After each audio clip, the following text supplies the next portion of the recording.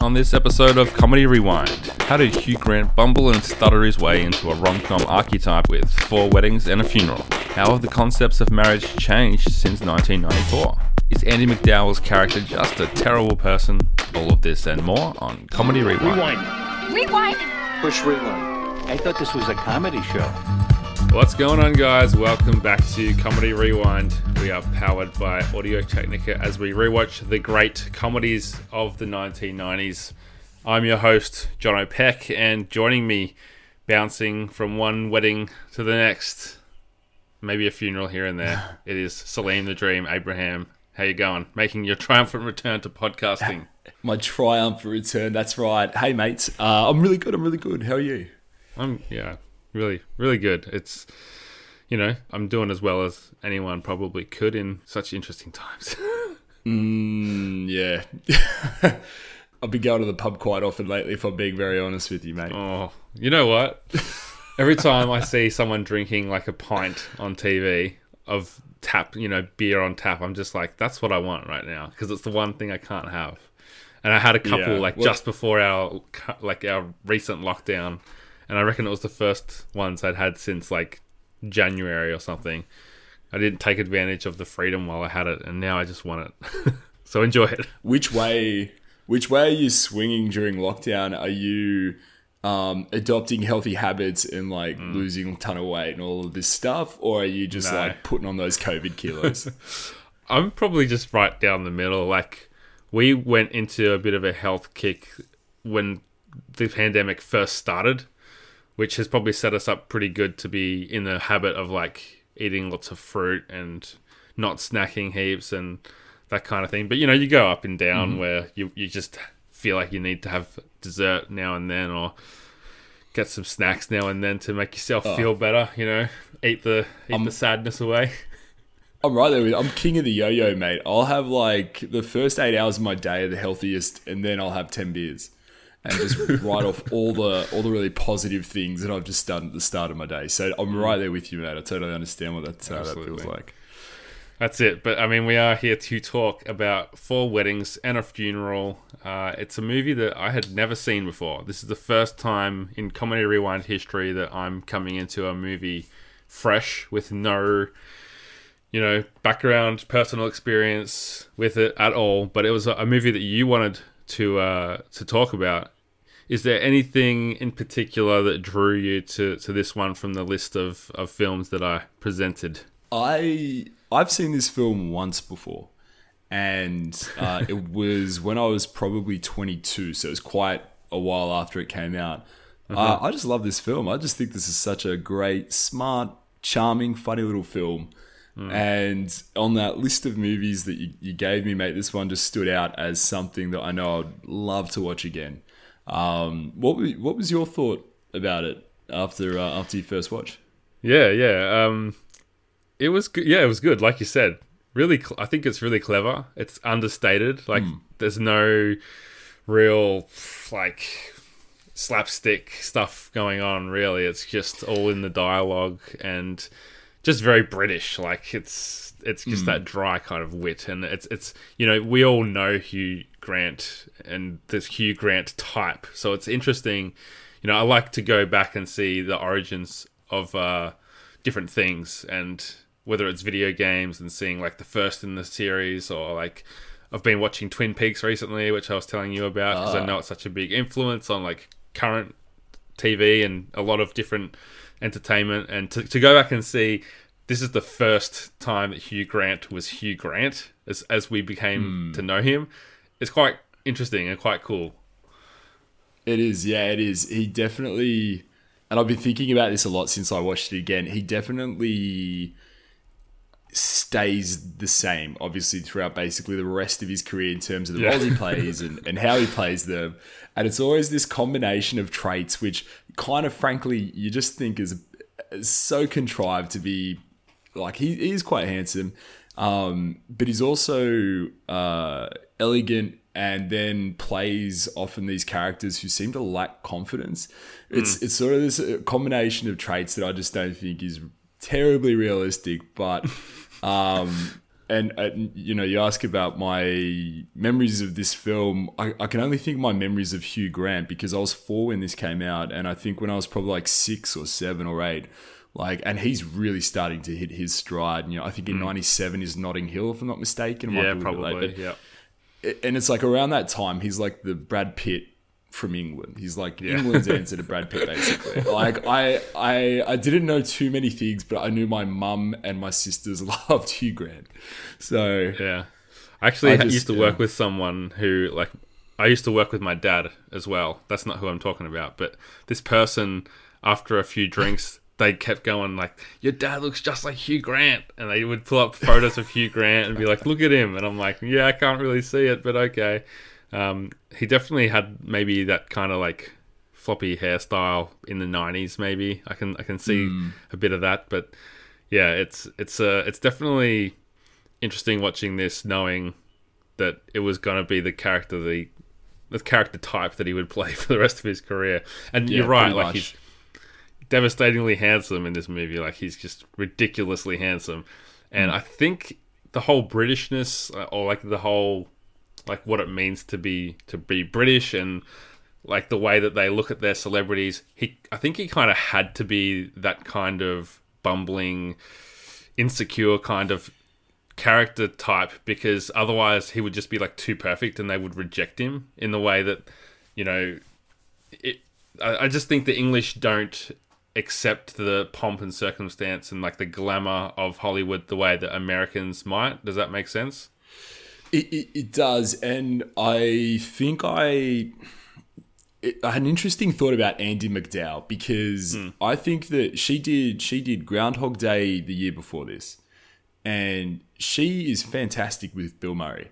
I think that she has no chemistry with Hugh Grant after watching this film again, but thinking about like those two guys, and what's different about them is that, you know, in Groundhog Day, Bill Murray's just so like high energy, not high energy, but it's just like, it's all one-liners. Everything he says is just so dry. It's so funny. There's like a joke every few seconds. Yeah. He knows who he is.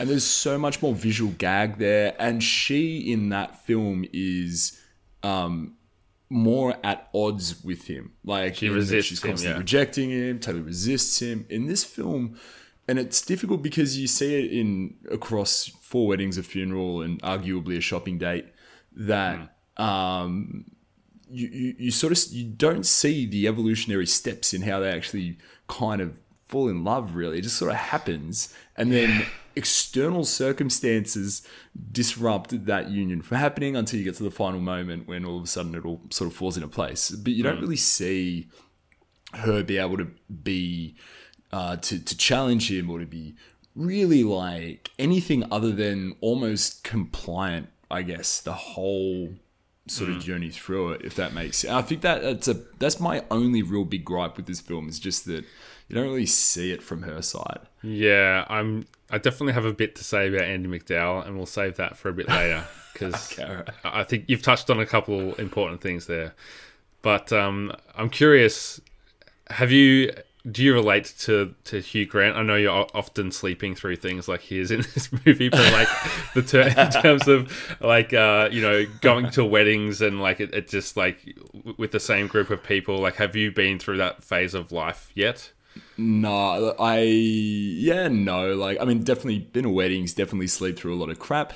I drew a different parallel in that I think I said earlier, I turned 30 in like 35 days. I'm totally single and very happy with that in my life. But like 30 is such a milestone where it's like the clock's not ticking. I don't know. I don't feel pressure, but it's like I don't have the 10 years that I just had either. And so it was just kind of interesting to see all of these characters on screen all kind of really at certain points in the film talk through how they feel about their own sort of singledom, and how they feel about relationships and weddings and marriage and all of that stuff. It really gets explored in different ways through these characters, and I'm sort of sitting there saying, yeah, I'm a little bit of this, I'm a little bit of that. Yeah, the sleeping in thing, mate, that's a good pick up on your part. Yeah, I know you. Too well. So apparently the inspiration for this movie came when Richard Curtis, the writer, he was flipping through some old diaries and realized that he'd been to 72 weddings in 10 years. Oh my goodness. Which, I mean, I feel like I've been to a lot of weddings. Like, I had some recent years, I guess I was just that age where it was like 5 weddings a year or like 4 weddings a year. And I'm at the point now, I'm 33 in a few months, and it's harder to think of friends that aren't married now. It's just like become kind of the circle that I'm in, I guess. Yeah. And yeah, it was interesting watching this movie of these people who, you know, they all go to the weddings together. They're all single, and apart from the gay couple, and like things just never seem to work out for them. And it makes me think back to, for me, that was really, I guess, like 10 years ago for me. And it's, yeah, I think that most people can probably relate to that theme in the film. Yeah, absolutely. I think, and I think we'll talk about it, I guess, as we start really breaking down the film a bit more. Again, it really does. It feels like it's like super pro-marriage, basically the whole film, because it seems to be what everyone's driving desire is in this film until you kind of get to the last. It's really only until you get sort of to the sort of the final post-film montage of like images of wedding photos and other things. And you sort of see, okay, no, not quite everyone gets married, but everyone somehow finds happiness, and that's what's really important. So yeah, mate, where should we start?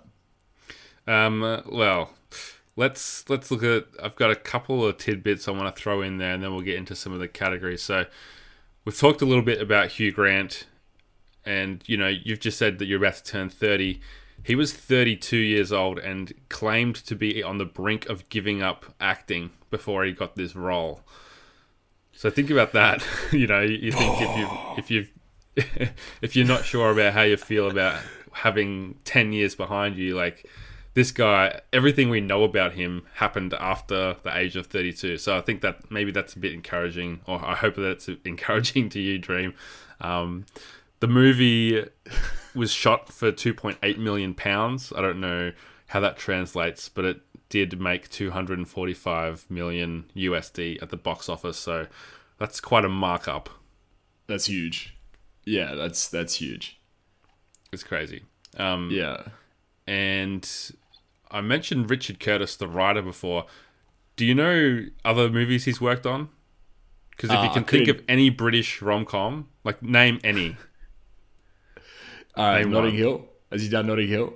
He did Notting Hill. Name another one. To what decade are we talking about though? Like to what year did he basically from that movie up until now, basically. Love Actually, he did that. He did Love Actually. God, I'm trying to think of more. It's weird because Hugh Grant started working in America. That's the only British rom-coms I can think of. Yeah. Hugh Grant films. Well, so Bridget Jones's Diary, About Time, which came out, I don't know, 5 or 6 years ago with Rachel McAdams and Dom Gleeson. Tom Gleeson. I love that film. Yeah, that's a really great movie. Yeah. And then Yesterday, the Beatles-themed movie that came out last year, I think. I skipped that one, but I just added it to my Amazon list. I heard it wasn't the best, but I'm curious anyway. Yeah. Interesting premise. Yeah, that's the thing. It's the whole thing is how interesting the premise is, and that's really the only reason I want to watch it. But yeah, so shout out to Richard Curtis for an amazing run of British rom-coms. He knows what he's doing. He knows that Hugh Grant is his, I guess, somewhat of a meal ticket for him, or vice versa, because they've worked together quite a bit over the years. Now, Rotten Tomatoes, we're going to look at the score here. Dream, have you got any guesses how popular this movie is? I did with see the critics? I did actually see it. I didn't cheat. I was just doing some research. Let's imagine that you didn't see it, and I'll join you on this one for the first time ever. Another first. Yeah. If you didn't know what it was, what would you have guessed? Because I probably would have guessed around about an 80, I think. Yeah, I would have gone. Well, it's kind of hard, but I probably would have been around 85, assuming that this was beloved by everyone. and it's a 96, which is Yeah. very, very high. Like I think there might only be one or two other movies that have been that high on this podcast. So it's kind of surprising, I think. Just because it's very British, I feel like there would have been people who didn't quite get the humor, but apparently not.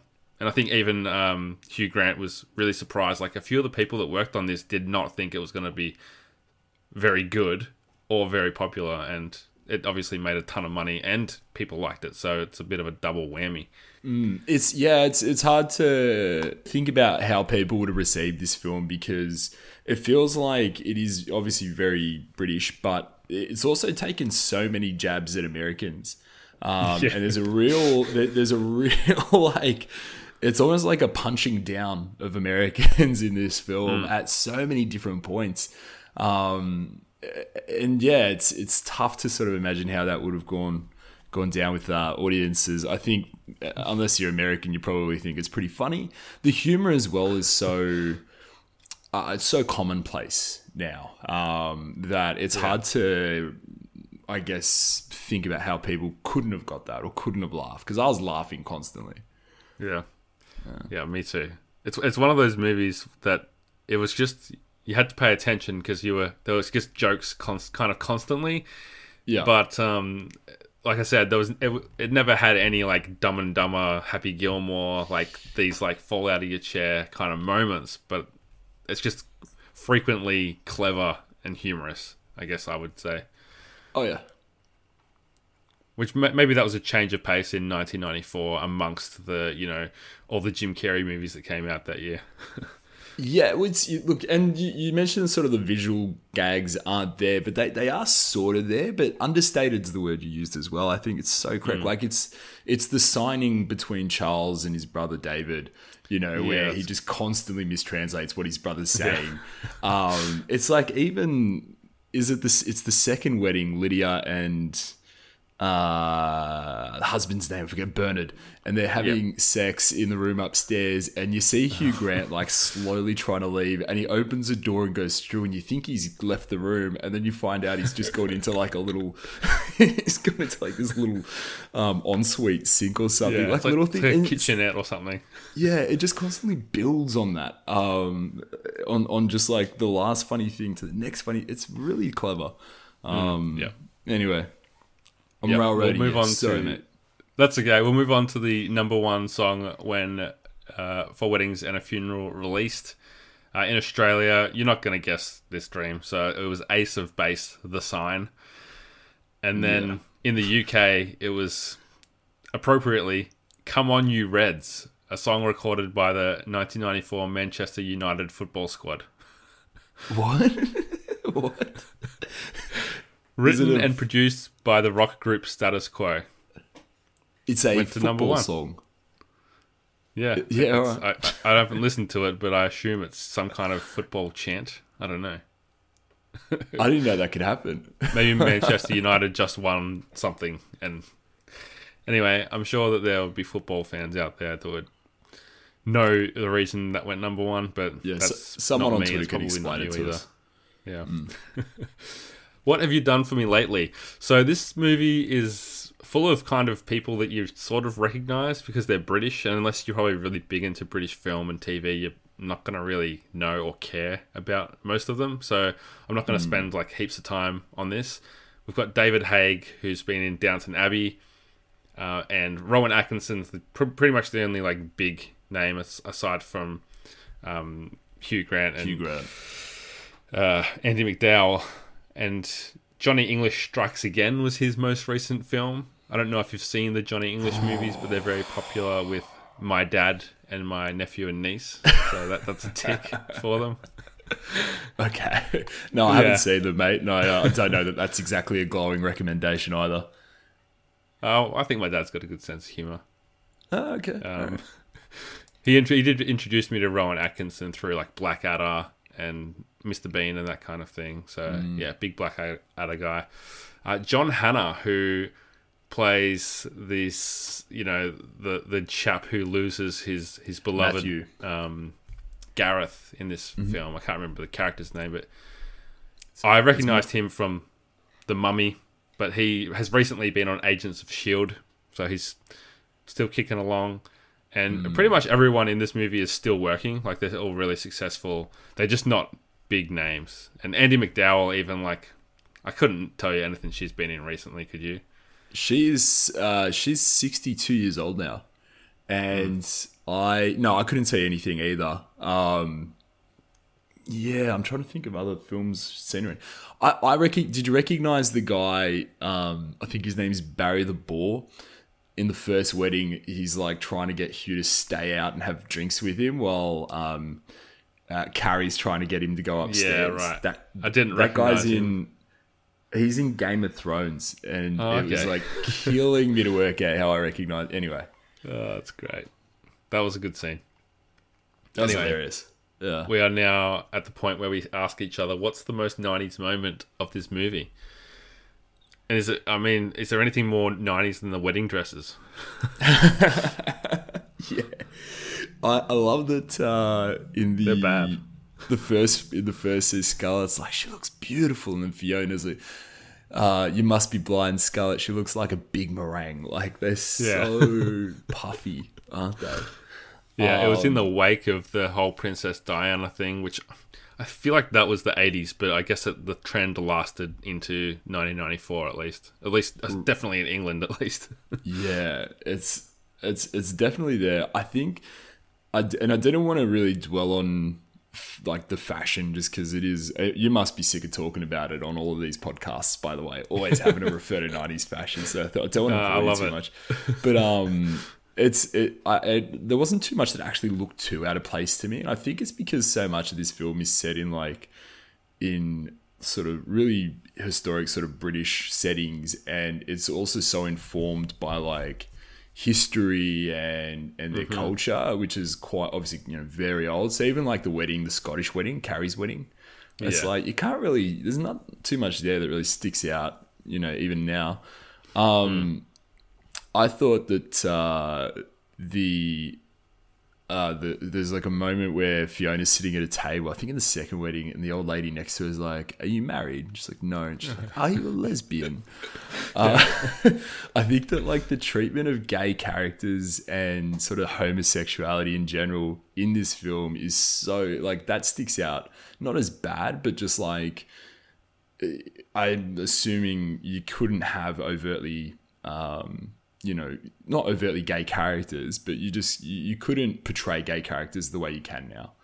And you see that with Matthew and with his partner who dies. Gareth? Yeah, it is Gareth. Yeah, it's like you never see them kiss, not once. Yeah, you see sort of a few meaningful gestures, but even at the funeral, they don't. They say his good friend Matthew as they announce Matthew to come up. So. Yeah, interesting, isn't it? Yeah, I think and again, I think it does it as respectfully as I guess they could at the time, but it's definitely, I don't know. It was weird. It felt like it's a double-edged sword kind of, because it's like the fact that they are two of the main characters in itself would have been a pretty big thing, I think, and that it's also done in a way like. It's, again, understated. It's not like, and here are my two gay friends, and how funny are they? And one of them is the man of the relationship, and this one's the woman of the relationship. It's not like a big kind of like the Birdcage style kind of thing. Oh, yeah. Yeah, exactly. which is super, super stereotypical, I guess, of what films might have done at the time. Like you said, like the Birdcage is a great example of that, where there's a feminine and a masculine within the relationship when that's just silly. And you're right, like the fact that you have those characters in the first place is you just it was probably progressive writing at the normal time. Real character. Yeah, exactly. It's like it's not a slight against the film. It's just how do they get this film out? How do they get this film made without pissing off people? Blah blah blah blah blah. At the time, so. Anyway, I thought that was pretty goddamn 90s. What else did I have? Anything else? I had something, and tell me what you think of this. All right. Some very, very, very short engagements in this movie. And I don't know if it's a 90s thing, but the fact that it stands out so much makes me think it had to have just been a of the time thing. Because you have the couple you mentioned before, Bernard and Lydia. What's the woman? Yeah, 3 months. Yeah, 3 months. That's 3 Yeah. months from hooking up. That's not a 3-month engagement unless they were engaged instantly. Did you? So what I don't think the film ever You think he confirms knocked her up? this. Yeah, like I think that's what's inferred. He knocked her up at the first wedding, but they don't really. But then they're still getting around like a couple of school kids. They're like all over each other still. Well, mate, what happens in the bedroom is between them two and God, mate, not me. And Hugh Grant's character, because he was in there with them. you would also expect to see like a little bit of a bump, like at 3 months, right? I'm not an expert. What's that? 12 weeks? Not necessarily. Not really. Oh, okay. So maybe it's inferred. Especially not with a like a cleverly designed dress or something. Yeah. Well, maybe that's the implication. That's what I assumed straight away. I'm like, oh, he's knocked her up. But they do, and they are obviously quite mad about each other, which I think is hilarious, given that the first thing she said to him was, "Don't be silly, Bernard. I'm not that desperate." Yeah. But then even the other engagements that are portrayed aren't necessarily like Hugh Grant's character Charles goes from thinking what's the name of his fiance at that point? It's Henrietta Duckface. Yeah, Hen. He calls her Hen, and he says like he acts like she is like the nightmare ex-girlfriend or something in some senses, even though people. And she kind of is like she's crying all over him, and he's like, ugh. The way did I miss something? Yeah, I think it's hilarious that he was just sat at a table with all of his ex-girlfriends. Like that's kind of one of the funniest things I think in this film. Like such a nightmare situation, but she like the way she's crying over like the loss of their relationship, and then almost like his future and his soul, I guess. Like she is really taking that to heart. Yeah. I also find it funny that she like, not funny, but it's like, it's interesting that they sort of resolve it with she found someone in the third wedding and she's got that guy now. And so she's kind of moving on and maybe he can move on. And then, you know, he sweeps her off her feet, obviously in the following 10 months to get engaged. So, yeah. Yeah. So again, they were broken up. He didn't seem interested in her at all because he was so focused on other women, not just Andy McDowell's character, but he just didn't seem interested in her at all. And then in the gap that we don't see, which is only, I think you said 10 months, right? It's 10 months, yeah. They must have started dating again, and they got engaged and married within 10 months. Like, or they didn't quite get married, but they had a wedding. And it's like, okay, another really short engagement. I don't know. It just seems like compared to today, the trend with most people is to be engaged for like a couple of years, or like let's save up money and have the perfect wedding, and we'll have, you know, everything that we want, and we won't even start planning it for like a year. Yeah, the cost of living back then a lot lower than it is now. I think probably, you know, we look like you're saying, we've probably moved on a little bit, and we're willing to take our time a bit more as a society, as people going into these things. But I didn't find it too strange. I think what I took from that was that these are just people who are all desperately trying to get married, or desperately find the one. And again, you get it in the third wedding where like Gareth is encouraging everyone to go out and find the person, and you learn that Fiona's, you know, got an unrequited love with Charles, and Scarlett's kind of full on, and Tom, the tall. By the way, the 7th richest guy in Britain. I think that Branson fella's doing really well or something. Terribly well, yeah. Terribly well, yeah. Like all of them are, and you know, Tom says, you know, I don't want the Thunderbolt. I just want to find someone who I find really pleasing, like find really happy. Doesn't think I'm disgusting. Whatever.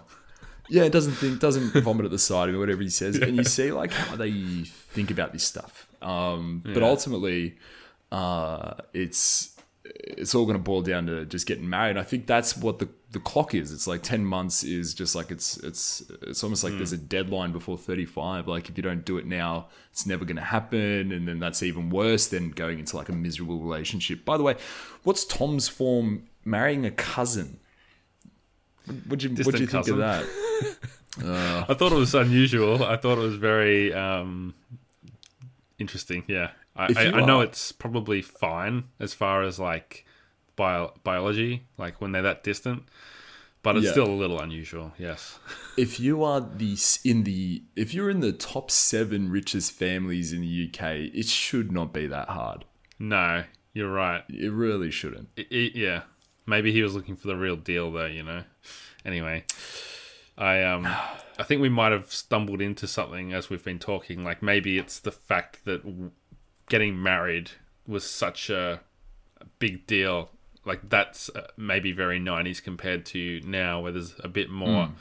You know, the cultural perspective has changed, where it's like, you know, it's okay to be by yourself, and like it's okay to be with someone for a really long time, and you don't have to get married. Like I guess that would be what the culture of today says about relationships, whether you believe like I'm obviously, I had a 5-month engagement, so I'm not one to talk, but like I'm really big on like how important marriage can be, but I wouldn't say that my perspective is what the general societal norm would be now. Yeah, no, look, I think you're right for sure, and marriage has changed. Obviously, you know, now gay marriage is definitely across the UK, here in Australia, and the US, and other parts of the world now as well. But like, and parts of Europe, the film doesn't think you should get married. I don't think, because at the end, Charles and Carrie aren't married when they have that kid. And I think it's a bit subtle, but it's because you don't see their wedding photos. I think that's the sign to say they didn't get married. Interesting, yeah. Yeah, so I could be wrong about that, but I'm pretty sure that's sort of the meaning behind not seeing their wedding photos with everyone else's. You just see a photo of them and a kid, and you're like, oh, okay. So I think the film's not saying you need to get married, but these characters all desperately think they do. Yeah, that's right. So yeah, so those are a bit at odds, but yeah, I think you're right. Marriage is definitely a whole other thing now. Yeah. How do you find it, by the way, mate? What's your views on it? Would you recommend it to me? Because I'm not quite sold. No, I have nothing but good things to say about it. And weddings, man, like I was going to be facetious and say do it just for the wedding, because weddings are awesome, but I shouldn't say that. Don't rush into anything. I'll just go to other people's weddings. Yeah, exactly. Yeah, I'm totally cool with that, mate. You get to have more fun at other people's weddings, probably, but no. And I don't have to spend 50 to 100 grand either. Yeah, that's nice. The ours was a fraction of that, and we all had a great time. But you know, people want what they want. Well, mate, if it happens to me, you're the wedding planner then, all right? Just keep it. Let's keep it. I'll tell you how to cut some costs, and no one will know. Beautiful, thank you. I'm thrifty. You touched on one of the 90s things I wanted to throw out there was the reference to Richard Branson doing terribly well. I did some research and found that just before this, he had sold Virgin to EMI, the record label, for £500 million. So yeah, doing pretty well. Smashed it. £500 million.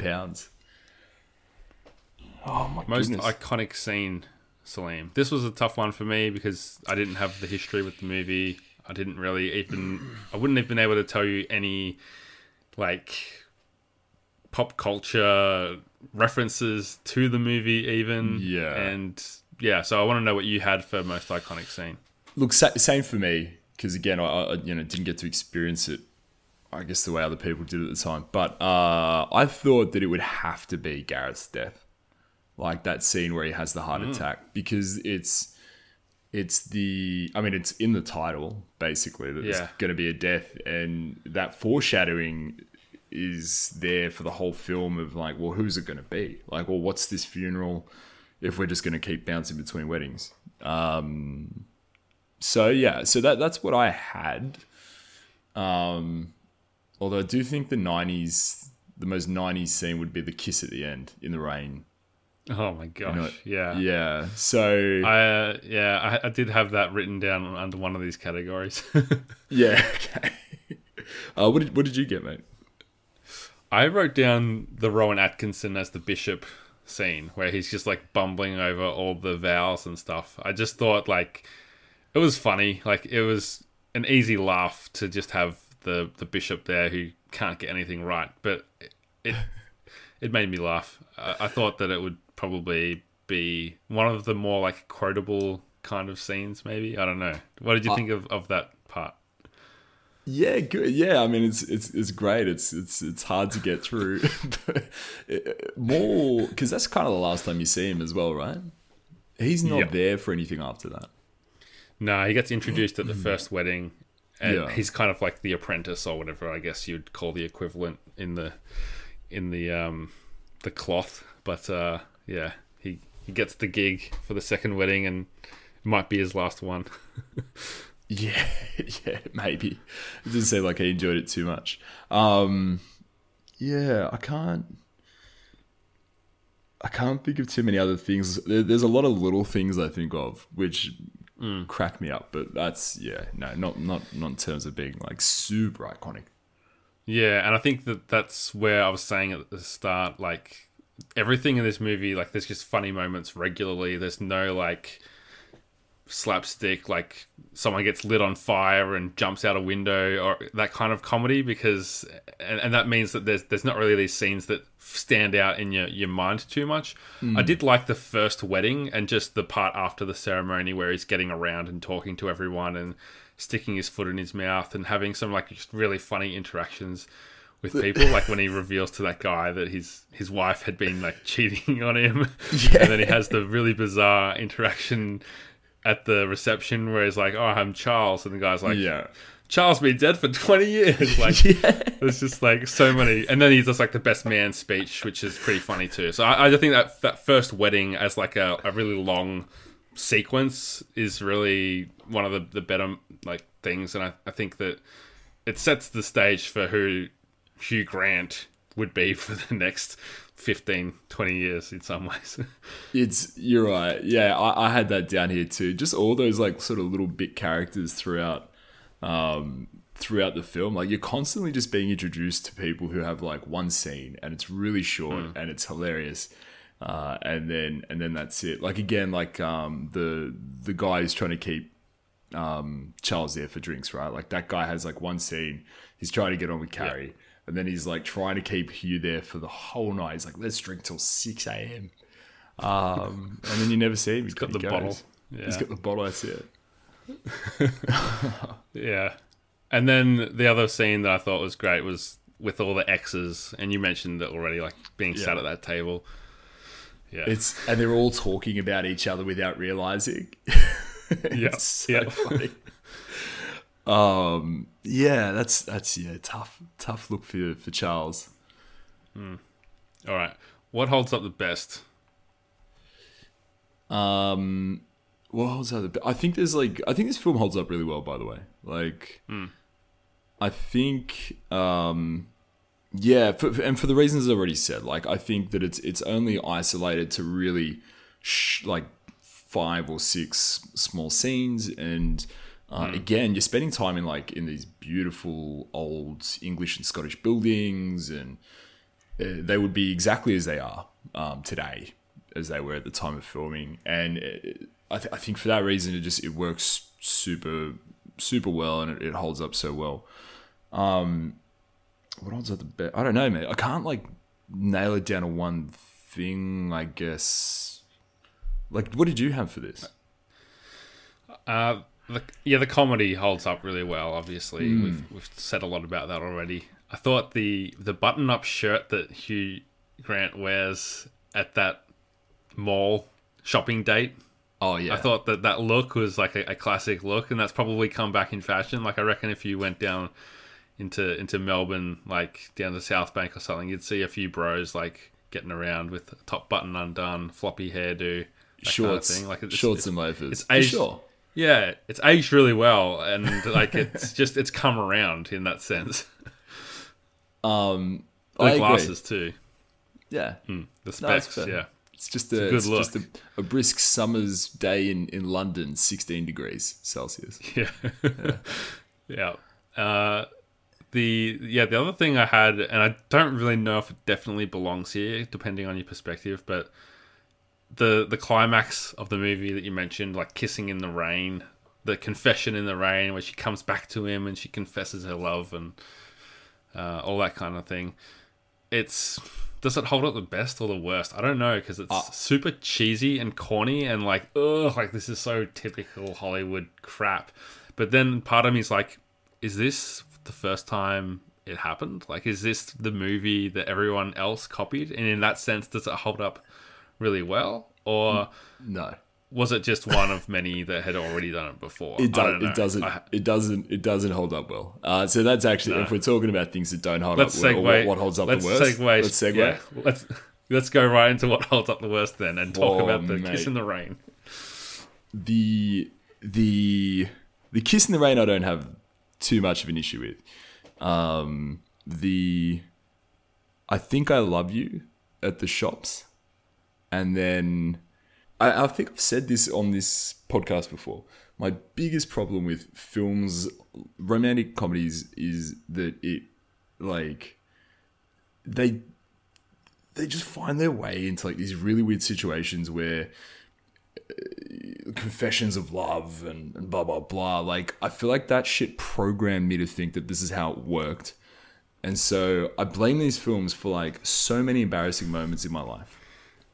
Dude, this is a common theme of you on this podcast. Like, we talked about this in the Nutty Professor. I think we did too. You're all messed up from these 90s comedy rom-coms, man. Dude, they've ruined your love life.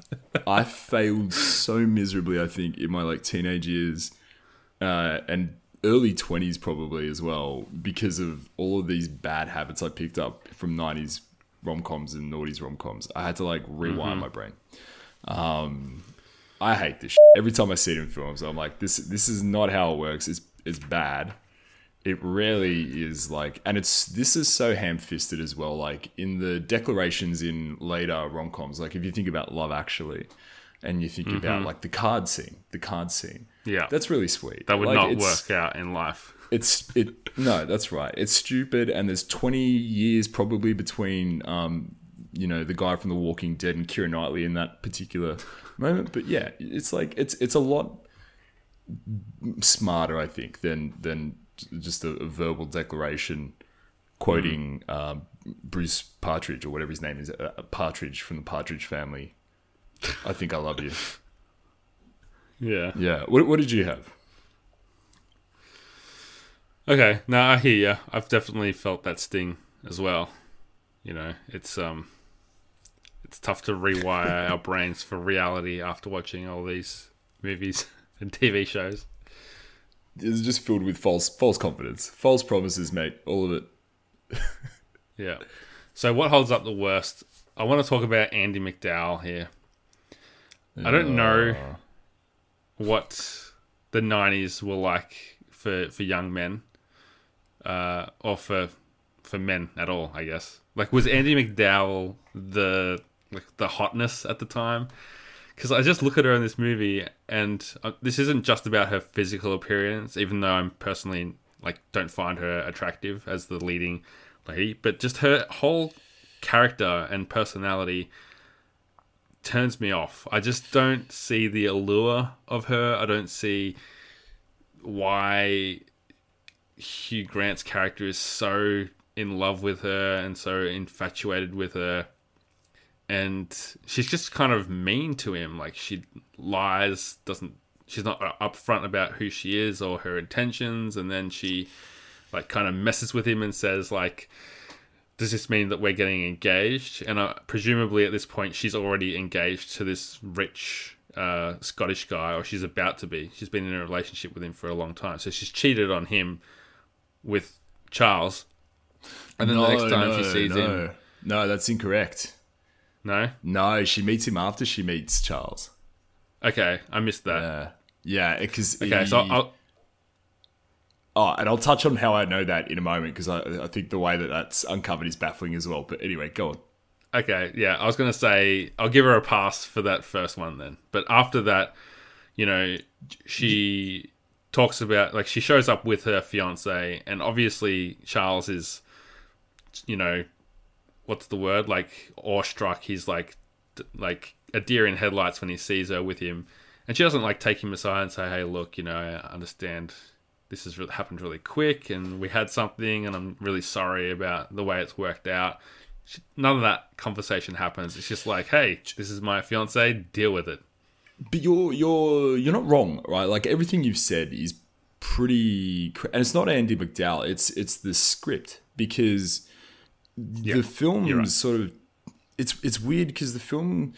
I'm not going to say it's like trying to get you to dislike her, but I think it's trying to create tension where normally there just wouldn't be tension with two people who like each other. But the film, whether it's trying to or not, it is, at least up until I'd say the shopping scene, like you sort of are actively being given hints that she's not a good person. Like, if she wants to cheat, like whatever, I'm all about her agency. That's great. But it's like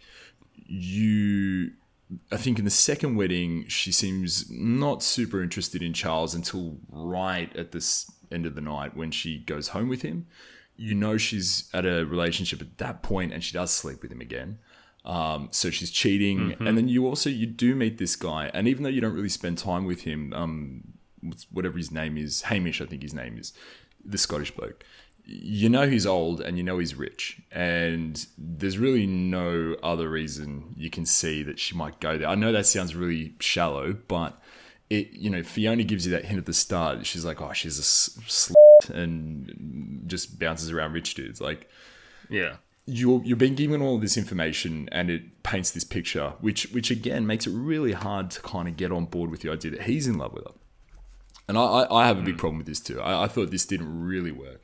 The reason I know that he happened before Hamish is because in the cafe scene where she's running through her list of partners, I was blown away. Yeah, you're right. I was blown away by how she could remember them in order and so vividly.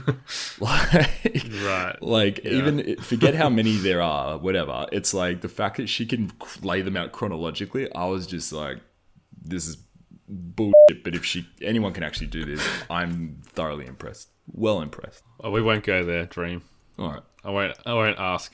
There's just all these things that happen with her that just make me question like her moral judgment and her moral fiber, I guess. I just don't. I'm not drawn to her. I don't empathize with her. I can't. I'm not fond of her as a character. And watching Charles fawn over her is really like that was something that didn't work really for me. I think the way it kind of comes around.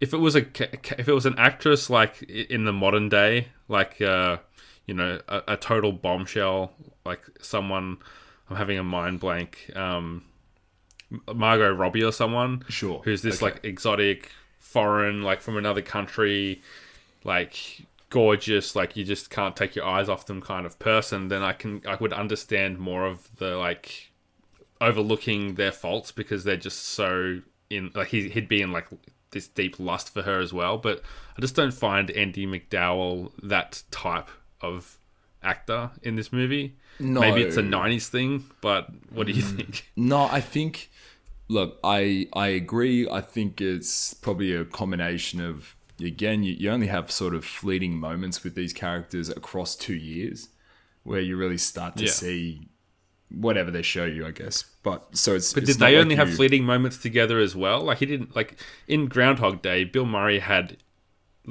possibly hundreds of years to fall in love with this woman and limited options to choose from. But, so it makes a bit more sense. And like, let's say this, Hugh Grant is like 1,000 times better looking than Bill Murray. Yeah, but you see him... Oh, we could get stuck talking about it. Like, you see him work the game of Groundhog Day, though, to his favour. It's like he knows how to win her over, basically, because he's failed time and time again and just resets.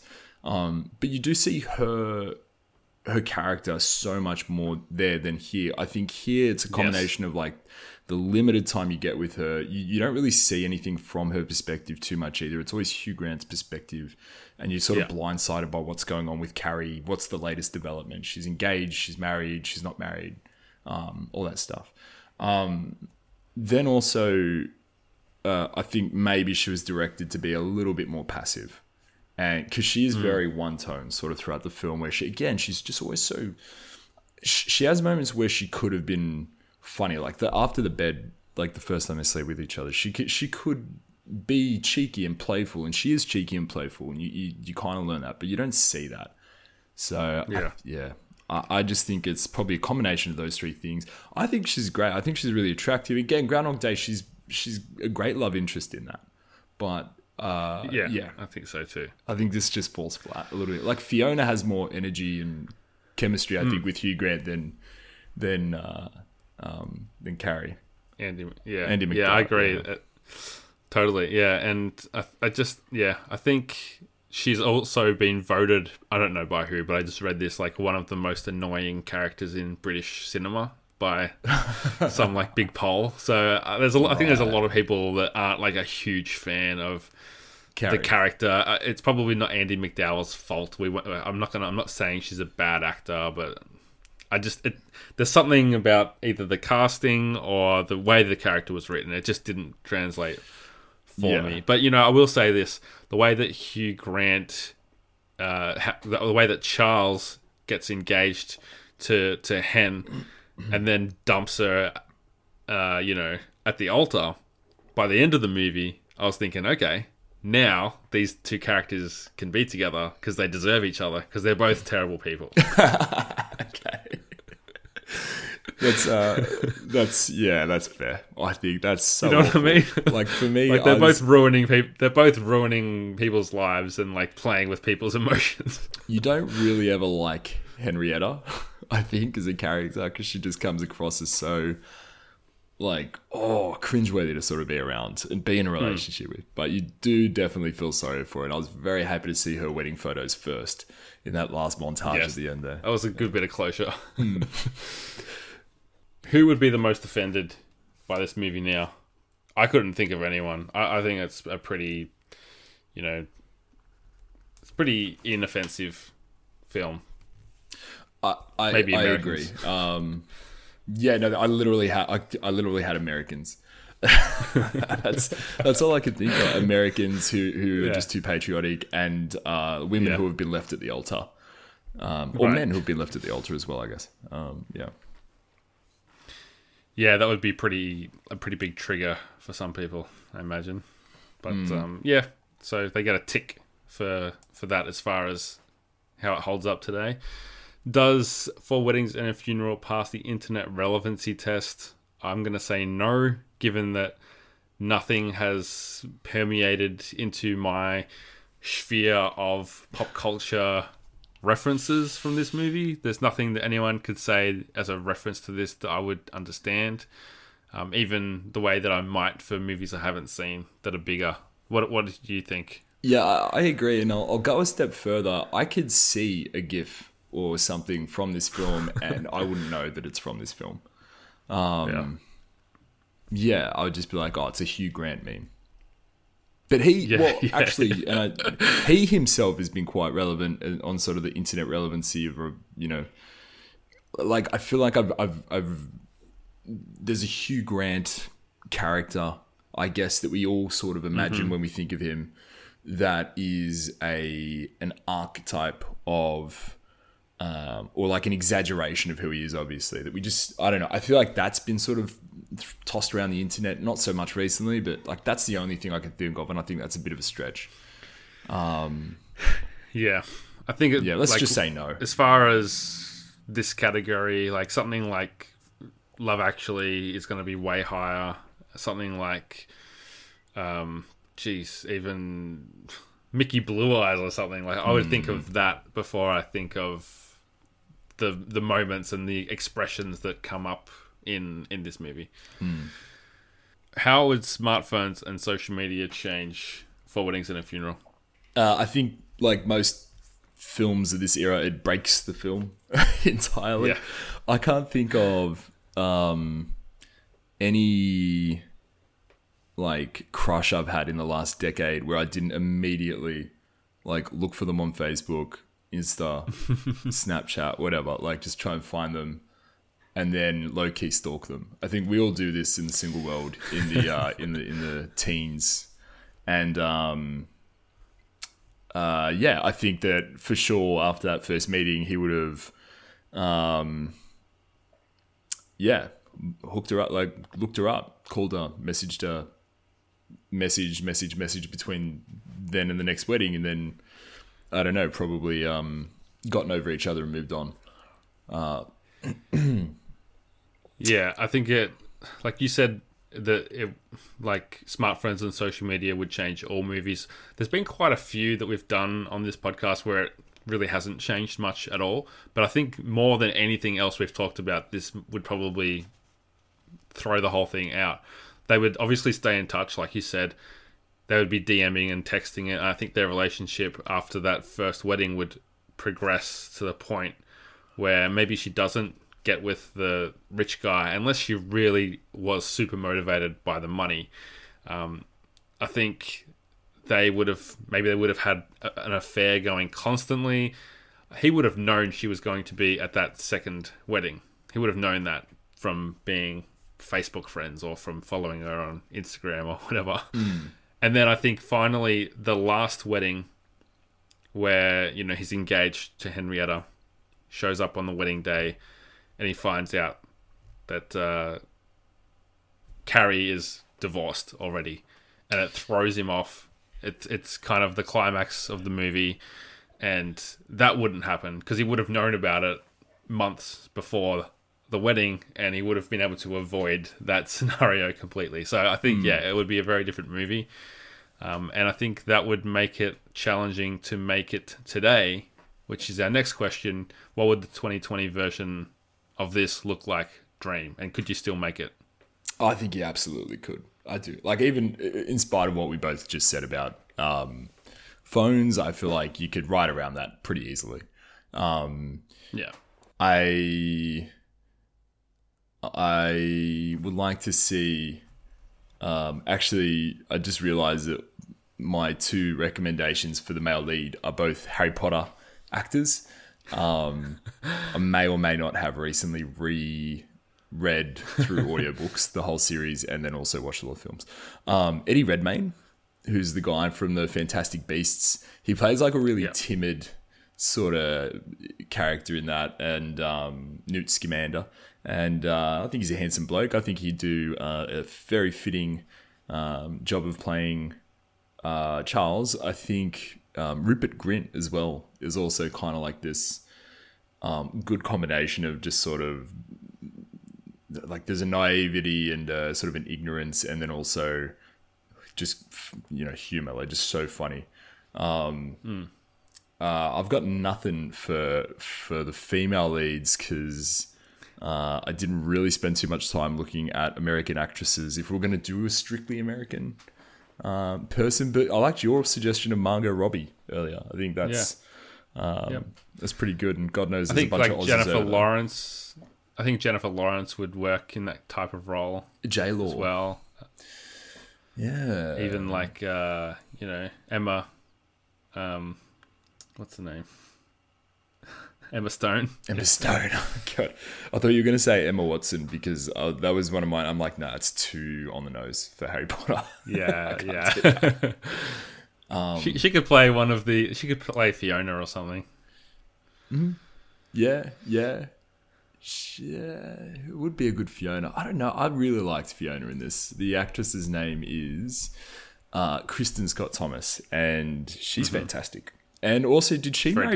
Does it suggest that she married Prince Charles at the end there? Is that the suggestion?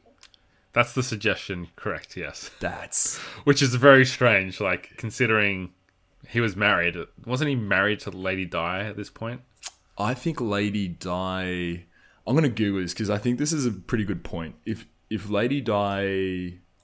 I think Lady Di passed the same year. No, she died in 97. 97. Oh, okay, all right. I got that 3 years later. I thought it was 96. Maybe... Okay. No, maybe they were divorced. Sorry, you're right. Maybe they had been divorced by then. Hold on, I'm googling. No, They no, separated divorced in '92, and their marriage ended in divorce in '96. Ah. So Oh, I see. Okay, so that's what it is. All right. Well, that's good. That's in better taste. slightly. It's still very strange. It is, yeah. I thought it was. Well, she's also part of the seventh richest family in all of the UK or whatever it is. So she gets to do that. Yeah. Yeah. I mean, yeah, I agree. I think you could make it today. I think it would be quite fun. And surprisingly, did you know that there is a 4 Weddings and a Funeral web series? No. What? Yeah. Is this just like a fan made? Like someone's just writing some fanfic. Can I go back a step? Was Prince Charles sexy ever? Like, no, definitely not. Who thought that would be a good idea? That's a ludicrous question. So what's she doing? She's just marrying rich. Yeah, definitely. Guess she gets But be a lady. 4 Weddings and a Funeral, the web miniseries. It's written again by Richard Curtis. It premiered last year on Hulu, and it was created by Mindy Kaling and Matt Warburton. So, there's some big heavy hitters behind it. It's just that it's stuck on Hulu, which is why we wouldn't have come across it on Australian shores. Yeah, that's the death sentence for international releases out of America, really, isn't it? Some of it makes its way to Stan and that kind of thing, but anyway. Cool. Well, I'll download that illegally later. Yeah. I've got some useless trivia for you here I want you to react to. So, Andie MacDowell waived a fee for appearing in this movie. She took percentage points instead, which netted her an eventual $2 million, compared with Hugh Grant's salary of $100,000. That is smart move. That is that's some like George Lucas level foresight to be able to just be like, you know what, I'll take the points and I'm just gonna roll the dice and see how much this makes. That's, man, good on her. Well done. Yeah, genius. Probably set her up. That's why we don't see her in anything anymore, because she made all of her money in the 90s. Wouldn't it be like hilarious if this was just meant to be like, you know how actors will do like one big Hollywood thing and then like a small indie production or something? Like, wouldn't this be funny if this was the small indie production? It was just another home run. Yeah. So I recognize this car. It says here in my research, the Mini used in this movie was the same Mini with the same registration as the one that Mr. Bean used on his TV show Back to School, Mr. Bean. No. Different paint scheme. Did you see the Mini? Did it cross your mind? No, it didn't at all. It didn't at all. That's... Really? It's weird. It's a weird fact, but it's there on the internet, so it has to be true. Is it like Rowan Atkinson's car and they just needed it? Like he took it from both productions? It would be wild. That would be wild if true. I mean, Richard Curtis, who wrote this movie, as I've mentioned, he wrote a lot of Mr. Bean episodes, so I wouldn't be shocked if they used like the same, studio departments, props, whatever. It could just be his car. It works.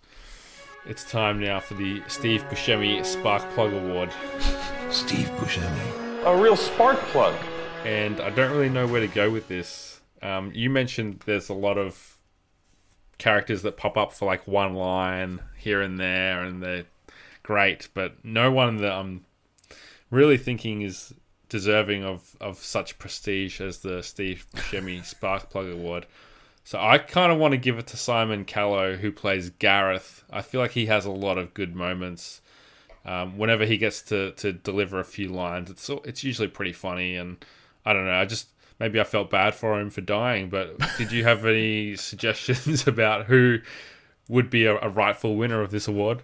No, you know what? We haven't really talked about Gareth too much aside from him dying. And yeah, I think he's Simon Callow in this film is he's just so over the top energetic, and definitely one of the like in a cast where there's great characters, he's a fantastic character.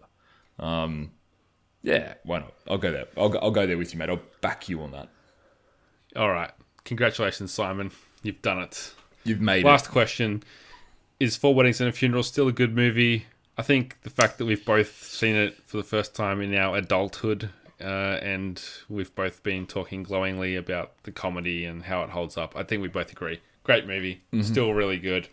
Not perfect, but I enjoyed it, and I would watch it again in another 10 years probably. I will be revisiting it sooner than that. I love this film. Big recommend from me, 100%. It's just so... I don't know. Once you can get past sort of the weird stuff with Andy McDowell that sort of sprinkled throughout the film, it's so easy to just take in. It's so fun.